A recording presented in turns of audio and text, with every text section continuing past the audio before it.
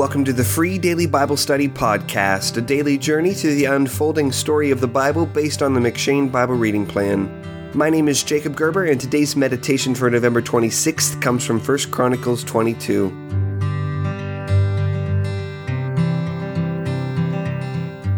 A new section begins with our reading today from 1 Chronicles 22, where we will start reading even more explicitly about the reforms David makes to Israel's worship. Over the next few chapters, David will organize the Levites, the priests, the musicians, and the gatekeepers in the temple. But he begins by charging his son Solomon and the other leaders of Israel to set their minds to the task of building a temple in which Yahweh will dwell in their midst.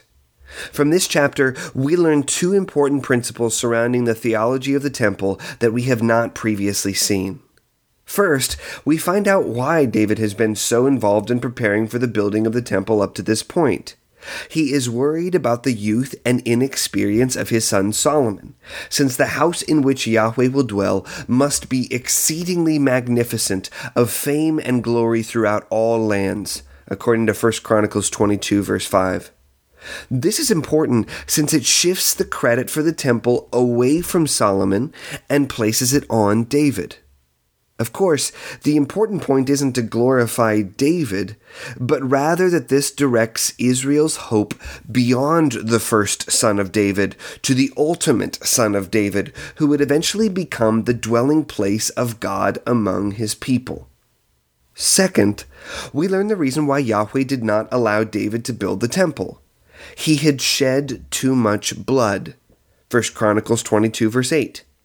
Instead, Yahweh wanted to give the building of his temple to a man who had rest from his surrounding enemies, according to 1 Chronicles 22, verse 9.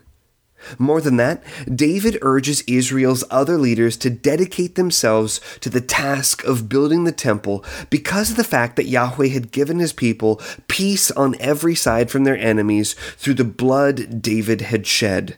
1 Chronicles 22, verse 18.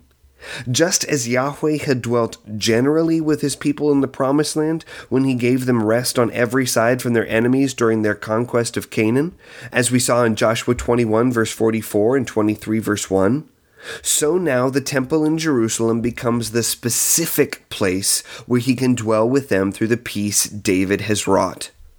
And yet, we know already that this temple will be destroyed by the Babylonians.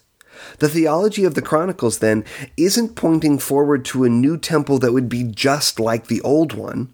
Rather, the Chronicles teach us that there would be a better temple than what Solomon built for us, built by Jesus Christ, who did not shed the blood of others, but who gained rest from his enemies by rising from the dead after his own blood was shed.